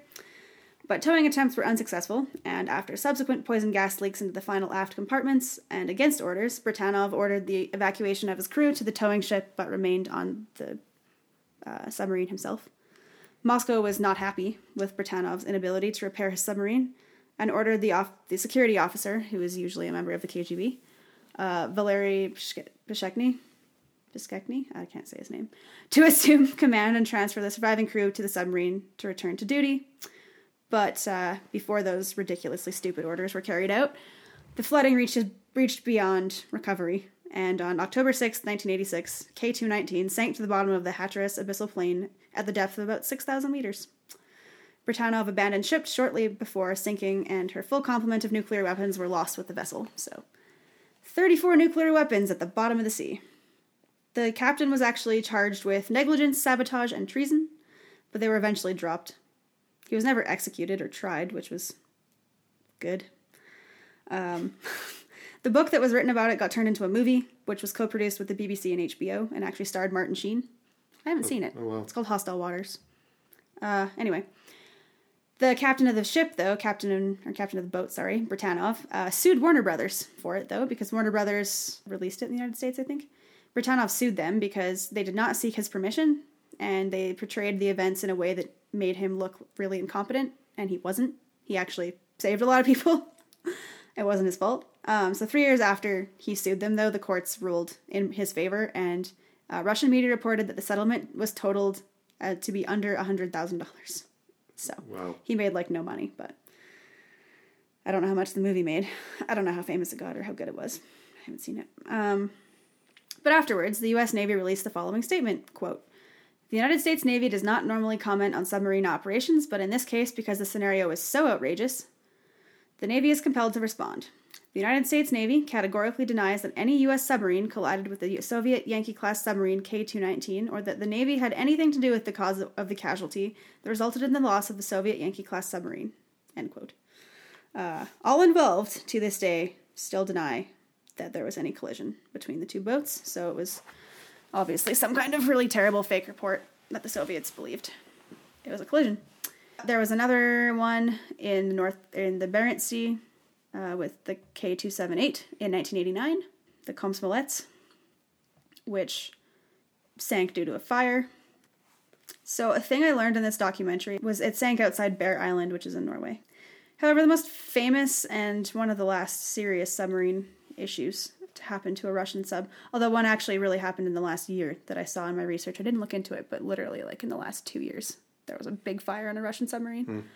Anyway, Kursk is the other one I'm going to talk about. The Kosmolets is interesting, but we don't really have time. So Kursk was a Russian Oscar-class submarine, which was taking part in the first major Russian naval exercises in more than 10 years since the end of the Cold War and the subsequent collapse of the USSR. So submarines are obviously really expensive, and Russia was in some turmoil in the early part of the 2000s, the late 90s and 2000s. It was not a good couple of decades. So on August 12th, they'd maintained the submarine fleet to some extent, but there'd obviously been some issues due to cutbacks and whatnot. So anyways, on August 12th, 2000, Kursk was participating in the Summer X exercise, which included 30 ships and 3 submarines. It was the largest full-scale naval exercise that Russians had done in a long time, as I had said. Kursk recently had won a citation for its excellent performance and had been recognized as having the best submarine crew in the Northern Fleet. And although it was an exercise, Kursk was loaded to the gills with a full complement of conventional combat weapons. It was one of the few submarine boats authorized to carry a full combat load at all times. This included the SSN-16 Stallion anti-ship missiles and the SSN-19 Granite shipwreck cruise missiles, which were designed to beat the best naval air defenses. So Kursk was like the pride of the Russian submarine fleet at this point. Kursk had mythical standing. It was reputedly unsinkable, and here on Panastoria, we know that unsinkable ships often sink. We've talked about a couple. 2 of them now. So yeah, reputed to be unsinkable, and there were even claims that it could withstand a direct hit from a torpedo. I honestly doubt that, but anyway. Its outer hull was constructed using 8mm steel plating covered by 80mm of rubber, which minimized other vessels' ability to detect it. The inner pressure hull was made of high-quality 50mm steel plates. The hulls were separated by a 1 to 2mm gap. The inner hull was divided into nine watertight compartments. Kursk was as long as 2 jumbo jets. Oh my god. It's huge. Submarines look small, I think, when we see them in like movies and shit like that, because they just do. Oh, they're massive. They're incredibly large. At 8:51 a.m. local time, Kursk requested permission to conduct a torpedo training launch and received the response Dobra, which is good. After considerable delay, the submarine was set to fire 2 dummy torpedoes at the battlecruiser Pyotr Veliky, and at 11:29 a.m. local time, the torpedo crew loaded a practice Type 65 torpedo, known as Fat Girl because of its size, into Kursk's number 4 torpedo tube on the starboard side. At 11:29:34, seismic detectors at the Norwegian Seismic Array, NORSAR, and in other locations, recorded a seismic event of 1.5 on the Richter scale, northeast of Murmansk and 80 kilometers from the Kola Peninsula. 2 minutes and 14 seconds later, at 11:31:48, a second event measuring 4.2 on the Richter scale, about 250 times larger than the first, was registered on seismographs across northern Europe and was detected as far as Alaska. The second explosion was equivalent to 2 to 3 tons of TNT. The seismic data showed that the explosion occurred at the same depth as the seabed. The seismic event showed that the boat had moved about 400 meters from the location of the initial explosion. It was enough time for the submarine to sink 108 meters and remain on the seafloor for a short time. After the initial blast, the sub was on the bottom when the intense initial fire triggered the detonation of between 5 and 7 torpedo warheads. This explosion, as I had said, was equivalent to over 2 tons of TNT. It collapsed the bulkheads between the first 3 compartments and all decks, tore a large hole in the hull, destroyed compartments 4 and 5, and killed everyone still alive forward of the nuclear reactor in the 5th compartment. The nuclear reactors did, however, shut down safely, so that was good. Kind of best case scenario in that sense. The Russian Navy did not realize that Kursk had sunk and did not initiate a search for more than 6 hours. They did not declare an emergency for another 11 hours. Some of the crew had initially survived the explosion, but had no way of contacting anyone. The sub's rescue buoy had been intentionally disabled, so it took more than 16 hours in total to locate the sunken Kursk. 23 sailors in the 6th through 9th compartments took refuge in the small 9th compartment and survived for more than 6 hours. They actually left notes, and when Kursk was eventually recovered, they found these notes, and so, yeah, we know pretty well what they were thinking and talking about. As oxygen ran low, the crew attempted to replace the potassium. To back up. Technically, rescue was possible if the Russians had known sooner, and they should have known sooner, And there's actually evidence to suggest that they did know sooner, but there was a failure to pass information up the chain of command, because traditionally what happened was, like, if you were a fleet commander and you lost a boat, no matter what happened, you were probably going to be executed or sent to jail, or, like, it wasn't going to be good for you, and no one wanted to admit failures. It probably doesn't shock anyone to know that the Russian Navy, like most other parts of Soviet and the Russian structure, were pretty corrupt and, like, not good. So these sailors, to be clear, could have survived. The Russians had submarine, like, rescue equipment, which they did attempt to use eventually. And the British were in Scotland, so they had availability as well. And there was actually attempts by the British to help long before the Russians admitted help or needed help, and I'll talk about that in a second. But to be clear, rescue was possible. But they did survive for 6 hours, and they could have been rescued in that time. But oxygen obviously was running low, and the crew attempted to replace a potassium superoxide chemical oxygen cartridge, but unfortunately that fell into the oily seawater and exploded on contact. The resulting fire killed several members and triggered another flash fire that consumed the remaining oxygen and suffocated the rest of the survivors. So no one on Kursk survived in the end. Over 4 days, the Russian Navy failed to attach 4 different diving bells and submersibles to the escape hatch. So technically how this should have worked, or how it could have worked if the Russians had known sooner, I guess. If they'd figured it out faster, which they could have, they would have been able to send a rescue. So all navies, all submarine navies have basically like these other little mini submarines, which are meant to go down to where, and they can go to like greater depths than most regular submarines. And they go down and attach to an escape hatch so that they can then lift the other members through. And it's really, really cramped. These are tiny vessels. They're only basically made to like get you from the boat to the surface. But they're kind of like the type of ones that go down. They're like the submersibles, like Bodie McBoatface. Like, they're like the type of submersible that goes down for that kind of stuff, although they are manned. So then they would have sent it down, attached it to the escape hatch, and technically they could have then gotten the 23 men out. So then over the next 4 days, they sent multiple diving bells and other submersibles to try and attach this escape hatch, and they couldn't. Their response was rightly criticized as being slow and inept. And basically there was an entire systemic failure because no one wanted to take blame or acknowledge what had happened. The Russians lied and manipulated the news and media and rebuffed help from the British, who offered their assistance. The British... I watched another documentary on Kursk, actually. I think it was a BBC one. And they interviewed a British submarine captain who was in charge, essentially, of rescue responses. And he was, like, already loading up the equipment and shipping out before he even had official orders from the Royal Navy or from the Russian Navy, because he was a submariner. And it's like kind of what we talked about with the cosmonauts and astronauts. It's a brethren. Like, there's very few of you who do the same thing, and no matter what country you're with, it's dangerous as hell. And so he was, like, on his way there before he even had approval. But the Russians basically were on the news saying, like, yeah, okay, Kursk has sunk, but, you know, we've been in contact with their survivors, like, we're all good. And then they were saying, like, no, like, they were just, one commander literally lied on TV saying that, yep, we have all the survivors, blah, blah, blah, like, we've been in contact, all this stuff. So they, like, really misled everybody. They misled families of people on the boat saying that there were survivors when in reality there weren't, because they fucked up already. All this stuff. It was really bad. And then to make it even worse, President Vladimir Putin was on vacation. And he stayed on vacation. When Kursk sank, he was told to stay on vacation, and he remained on vacation. And it wasn't until 5 days after the boat sank that he authorized the Navy to finally accept British and Norwegian offers of assistance. So Norwegian divers finally opened a hatch to the escape trunk in the boat's flooded 9th compartment 7 days after the sinking, and they found, obviously, no survivors. The official investigation concluded that the crew of Kursk was preparing to load a dummy kit, so Fat Girl, torpedo, when a faulty weld in its casing leaked high-test peroxide, causing the torpedo's kerosene fuel to explode.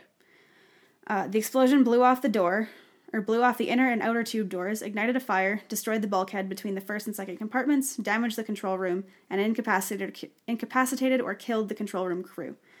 The torpedo manufacturer challenged this hypothesis, but it is generally accepted that this is what happened, because a Royal Navy submarine had sank of a similar thing a lot earlier.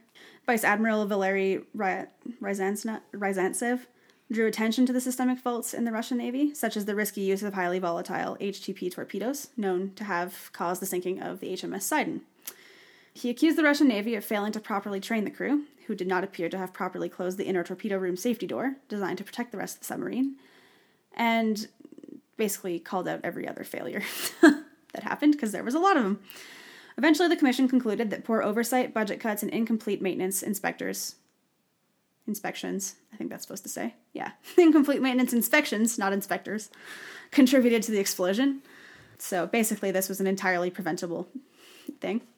Families of the victims were obviously not happy, and there's footage of this press conference where victims engage, and it's really volatile. They're engaging in this with Putin, and it was sanitized for Russian audiences, but the footage was leaked to international media, and it actually shows this Russian mother, like, just lighting into Putin. She's, like, giving it to him, like, you know, you fucked up, like, our children are dead, like, we don't know anything, you didn't tell us anything, you could have done all this stuff, you haven't done anything, like, losing it, rightfully.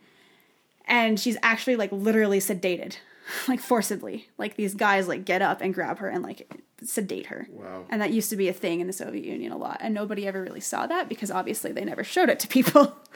But this footage got leaked, and yeah.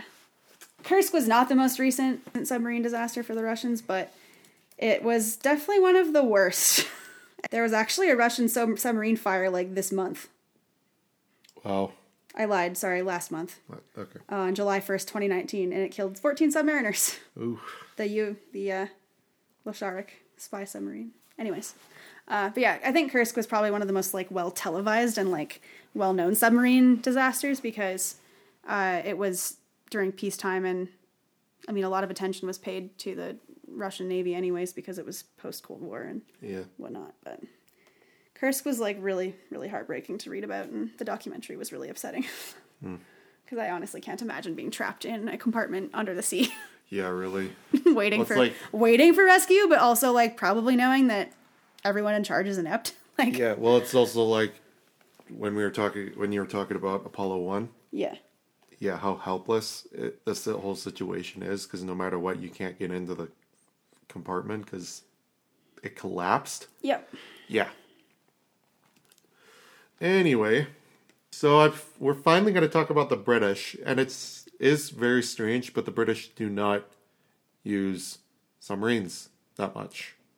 I mean, they did during the Cold War, don't get me wrong, but any of the information I give you about British submarines during the Cold War will just basically repeat about the Russians and the Americans.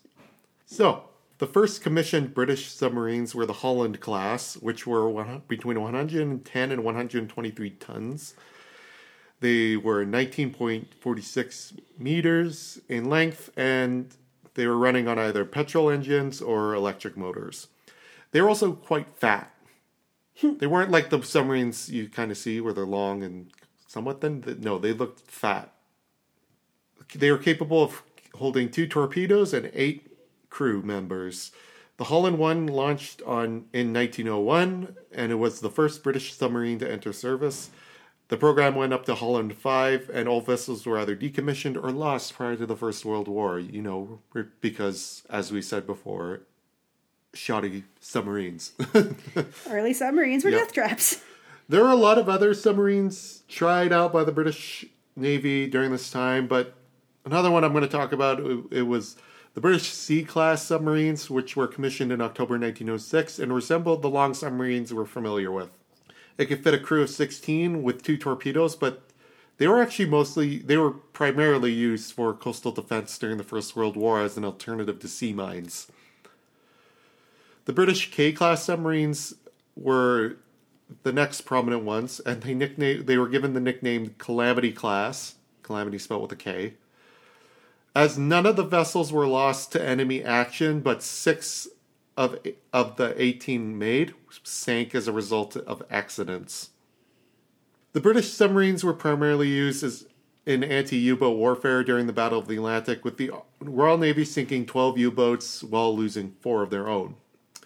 Submarine services were cut back following the end of the Second World War, although they built and commissioned the first nuclear-powered submarine known as Dreadnought in 1960, based on the American models. The Resolution class subs were designed as an SSBN, which carried a nuclear missile aboard, which is something Lindsay mentioned earlier. This was later replaced by the current Trident missile system, which is still a controversial subject in Scotland today. That was one of the things during the independence referendum. The Scottish government want these submarines gone. Mm-hmm. They want them out of Scotland for moral reasons and financial reasons. But the problem is that there is nowhere else to put these things. Mm.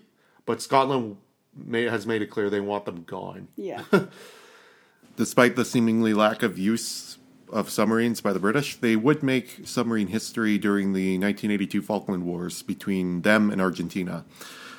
After the invasion, the British set up what is known as the Maritime Exclusion Zone, which was about 200 nautical miles surrounding the Falkland Islands, and declared that any Argentine warship entering within that exclusion zone would be immediately attacked by the British.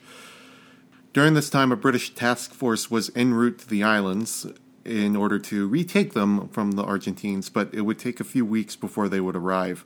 Until then, a bunch of nuclear submarines were stationed in and around the islands and were patrolling the islands to make sure no further Argentine vessels entered within the exclusion zone. On April 30th, the ARA General Belgrano was detected by the British nuclear-powered submarine Conqueror. Even though the Belgrano did not enter within the exclusion zone, it was deemed a threat by Commander Chris Wreyford Brown, and he advised Margaret Thatcher, the British Prime Minister at the time, that the Belgrano should be attacked, as opposed to threat to the incoming British forces. On May 2nd, Conqueror fired 3 torpedoes at the Belgrano and striking it and sinking the ship. In total, 772 men were rescued by Argentine and Chilean ships between the 3rd and 5th of May. However, 323 sailors, which included 2 civilians on board, died as a result. This attack accounted for half the number of Argentine troops that were killed in the Falkland Wars. The sinking of the Belgrano is still controversial today, as it was seen as an illegal attack on a ship that was not in the exclusion zone. This was the second time in which a ship was sunk by any submarine since World War II, the first being when the Indian frigate INS, forgive my pronunciation for this, Kirki, was sunk by a Pakistani submarine PNS Hangor during the 1971 Indo-Pakistani War. This is also the first time any nuclear-powered submarines had sunk a ship during military operations. British submarines have since launched Tomahawks against in the Afghan War, the war in Iraq, and the first Libyan civil war during the no-fly zone. In March 2007, the Tireless was participating in experiments with the Applied Physics Laboratory Ice Station. On the 21st of March, an oxygen generator candle exploded, killing leading weapons engineer Paul McCann and weapons engineer Anthony Huntrod, while the boat was under ice X07 near the North Pole. The vessel was able to surface and was attended to by the Elmendorf Air Base in Alaska. A third crew member suffered non-life-threatening injuries, and this ended British under ice operations until 2016. All right. I would have probably done the same thing. It's just like, yeah, let's not go under the ice for a bit till we, sort this out. But they're doing it again. Because, most of the submarines that I know about, that are used today are used in the Arctic. Yeah. So that's the thing. Yeah, it's because, you can hide there. Yeah. Well, it's caused Canada a lot of grief because the Americans and... Same with Sweden. They've had a lot of Russians in their waters lately. Yeah, but I know that every year or so there's some kerfuffle because the British, it's not just the Americans, but it's mostly the Americans, are entering our territorial waters. Mm-hmm. Usually in submarines. So, yeah. Speaking of Canada, Canada does have submarines. They're just not great, as we mentioned before. They currently operate 4 submarines, which are the Victoria-class submarines, formerly known as the Upholder submarines, while they were in British hands. All 4 were originally built and operated by the British Royal Navy. They are 2,455 tons. They are 70.26 meters in length, run on two Paxman Valenta diesel electric engines, and can carry up to 18 Mark 48 torpedoes and a crew of 48. They can reach 12 knots on the surface and 20 knots underwater. That's the thing. Submarines are faster underwater than they are on the surface. That's another reason why nuclear-powered submarines were such a big, step forward, because, yeah, they're made to be underwater. They don't really do well on the surface. They were never made to be on the surface, so it sucks when they had to be up there just charging batteries, basically. Yeah. It's like, fuck. So they It's saw... like when you plug your phone in, you're like, come on! Yeah, exactly. So they saw service with the British only from 1990 until 1984, when all were laid up. Initial attempts to sell the subs to Pakistan failed, and instead the French Augusta 9DB class was purchased instead, and this caused quite a scandal in Pakistan known as the Karachi affair.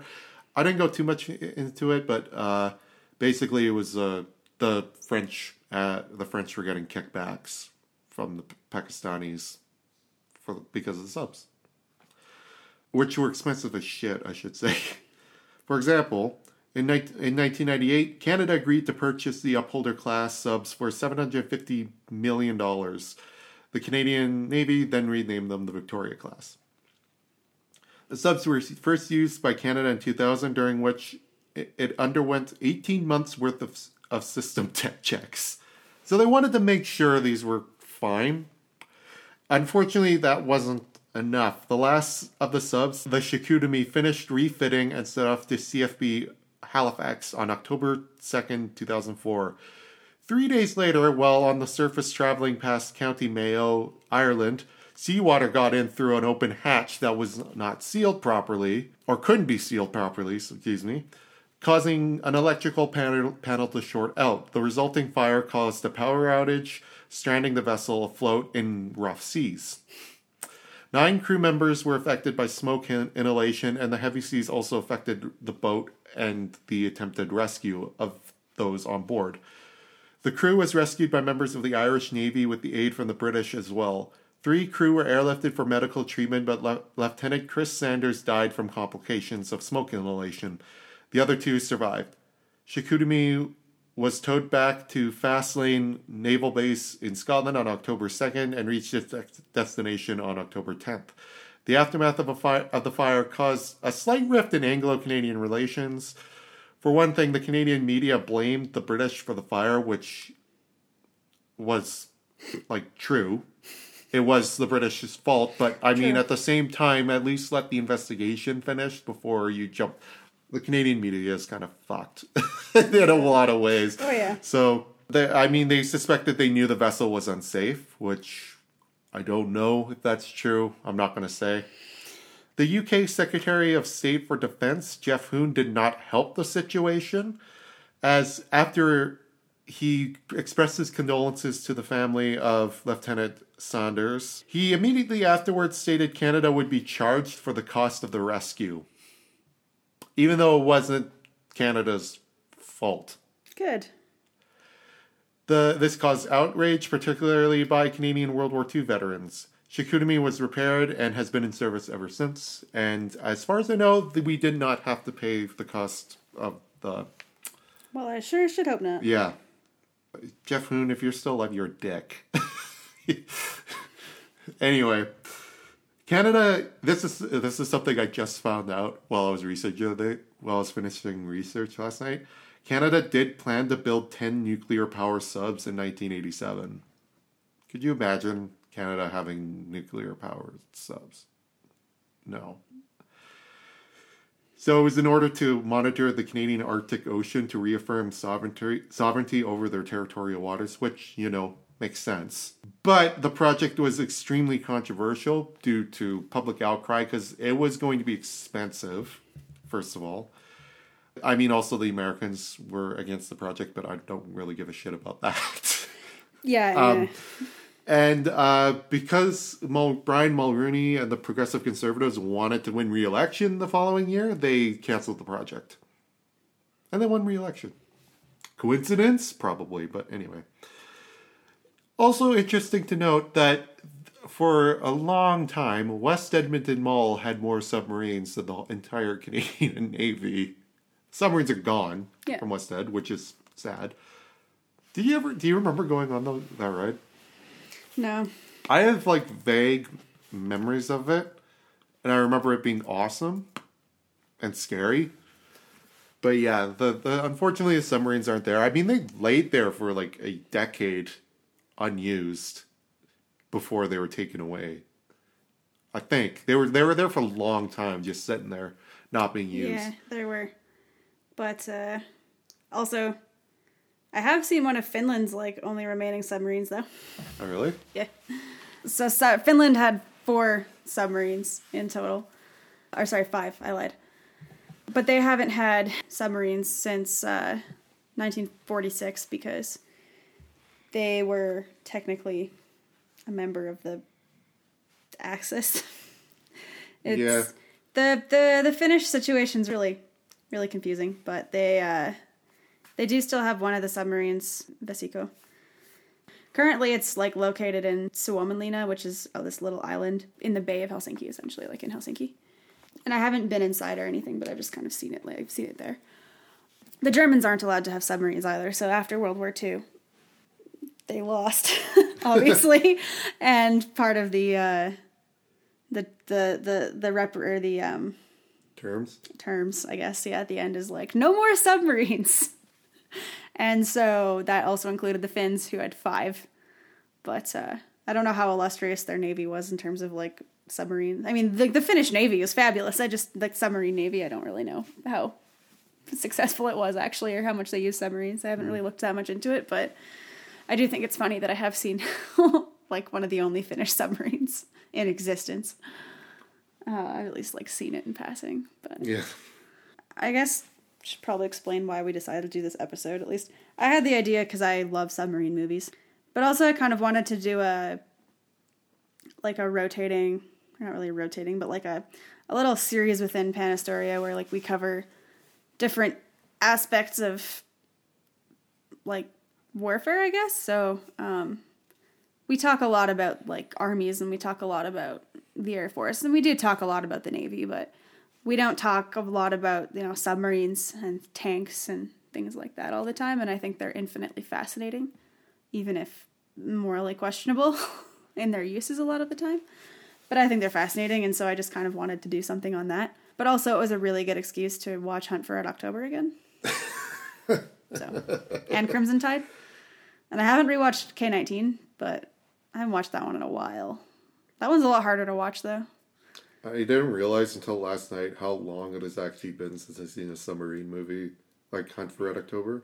We should probably watch one after we record this. Probably, yeah. They're great. I haven't watched Crimson Tide in probably a year. I haven't rewatched it in a while, actually. The last submarine... I was gonna rewatch it before we recorded this, but I just ran out of time. I rewatched some of my favorite clips from Hunt for Red October. Hunt for Red October, I think, is my favorite submarine movie. It's a great one. I think it's like number 1 for me, and then I think I'm gonna say Crimson Tide next. Fun fact, actually, about the movie Crimson Tide. So for any of you who have not seen Crimson Tide, it's set on the submarine, the USS Alabama. And in the movie, footage of the submarine diving is actually real footage of the real USS Alabama diving. So that's pretty cool. Sweet. There's a scene there. Yeah, I love that movie. The last submarine... Roll Tide. Yeah. The last submarine-related thing I saw was a Simpsons episode. Homer gets fired from the power plant, and he ends up joining the Navy Reserves. And he ends up on a submarine with Barney and Moe. That's awesome. And, things end up going wrong, as they do in The Simpsons. That happens, yes. Yeah, but it's a good episode, especially because they drop in the Navy as saying that it's a traditional sea shanty. They sing whenever any vessel goes out to sea for the first time. I love that episode. Oh, it's good. I just think submarines are cool. I don't know. I've always been interested. I think space is really cool, and I think like that connection is what's part of made submarines so like interesting to me. And I think, like, obviously submarine movies have done that, too, because they just inherently, like, while they are always dramatized and things like that, because that's how movies work, I think submarines just lend themselves to, like, drama because of just the inherent nature of the fact that you're in a steel tube under the water. And you can't talk to anyone but the people in your boat for 3 months. I gotta give it to the folks who went to the bottom of the Marianas Trench. Yeah, I know. Because, like, I gotta look up when the first one was. David Cameron is not the first person to reach it. Dang. And he's not even the person who went the deepest in the ocean ever. Get it together, James Cameron. Well, I mean, people keep on saying he is, but it's like, no, he really isn't. Well. He really, really, really isn't. No, it was a British and a French scientist. They went in a rather, like, James Cameron went in that thing that's kind of like, he sat down in it and it was kind of went straight down, like lengthwise. Yeah. And he sat down in it. This was, the one that actually went down was, it was a proper, like tubular submarine, just with extra thick walls and thick glass.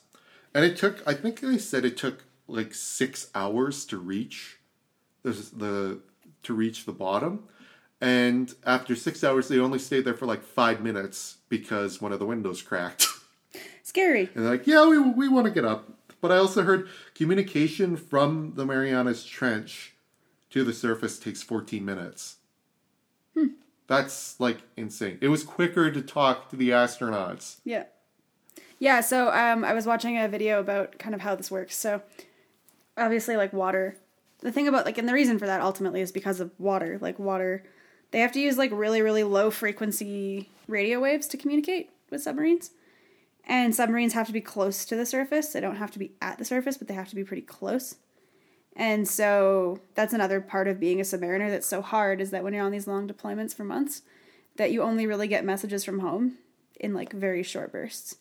Like, this documentary talked about, I can't remember what they're called now.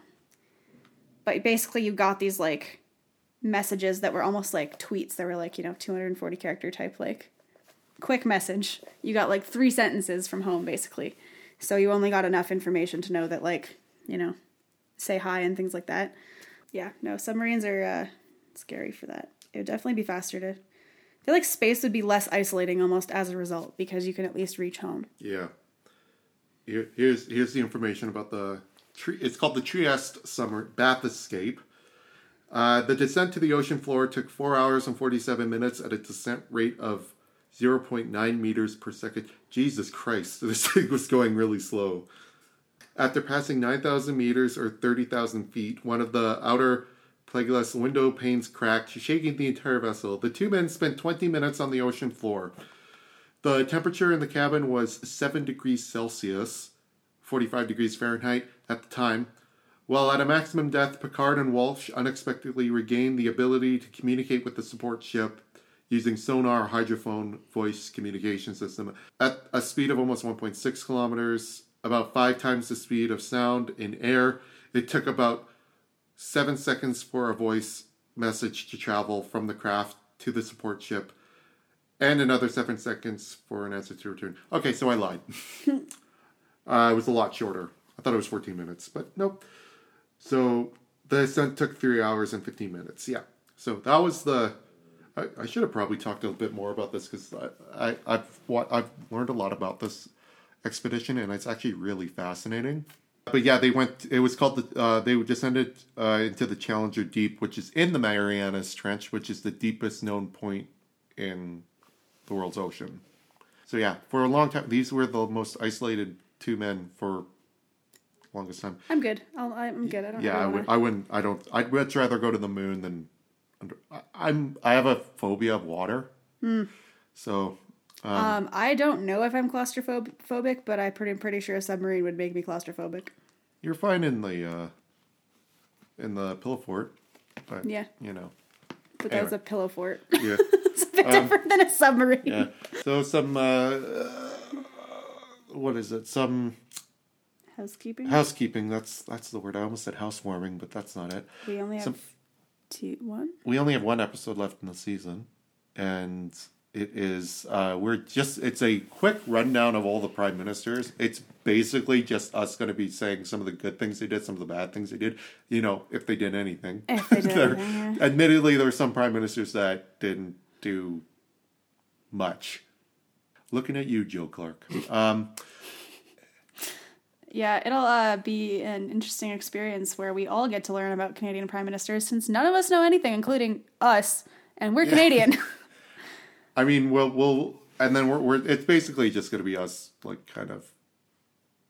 It's sort of going to be like a other nonsense episode, but it's a regular Panda Story episode. Yeah, it'll be a little more formal than that, but it'll be pretty relaxed. We're kind of closing out the season on a more, like, relaxed level, just because it's been a bit of a shit show lately. Yeah. In our, well, my life in particular, but in our lives. Yeah, hopefully that'll be out soon. Obviously, various things in lives. Yeah. Are dependent on, like, it depends on that. But you guys seem to be really understanding about this, so thank you so much. Shout out to everyone who's kept downloading our episodes while we've been gone. Thanks. Yeah. We're almost at 4,000. Are we at 4,000 or we're almost at 4,000? Close. We're around 3,500. Yeah, we're working on some new projects. We have a YouTube channel now, in case you haven't noticed. Not that we've posted on it in a little while. Just trying to keep up with social media. I don't know. Again, once we go into the break, we're still going to do stuff. Yeah, we'll be present. We'll be posting lots. Expect lots of Kevin content. Yeah. We've been stocking up on. Well, I've been stocking up. We were thinking of maybe doing an event during September, but I don't think we're going to do that now. Yeah, we'll have to reassess. But yeah, we'll keep posting on our social media pages. Follow the blog. We have our first contributor. I'm hoping to get some more soon. Yeah. It's been a good summer, and we'll be back soon with our final episode, and we'll do more of a formal season wrap up and kind of talk about what we're gonna attack in the next while. So yeah, we'll we still will do another nonsense episode eventually. Obviously, for various reasons, we couldn't do that, and I apologize. We promised to do that, but you guys understand. Anyway, we love you all. So I think that's it. So thank you so much for listening. This is Jonah. I'm Lindsay. And I think you can already hear it now. We're leaving you off within the Navy because my Army buddy John said he would not forgive me if I didn't do this. And also in reality, we had to play it after mentioning The Simpsons. Yeah. Thank you guys. See ya.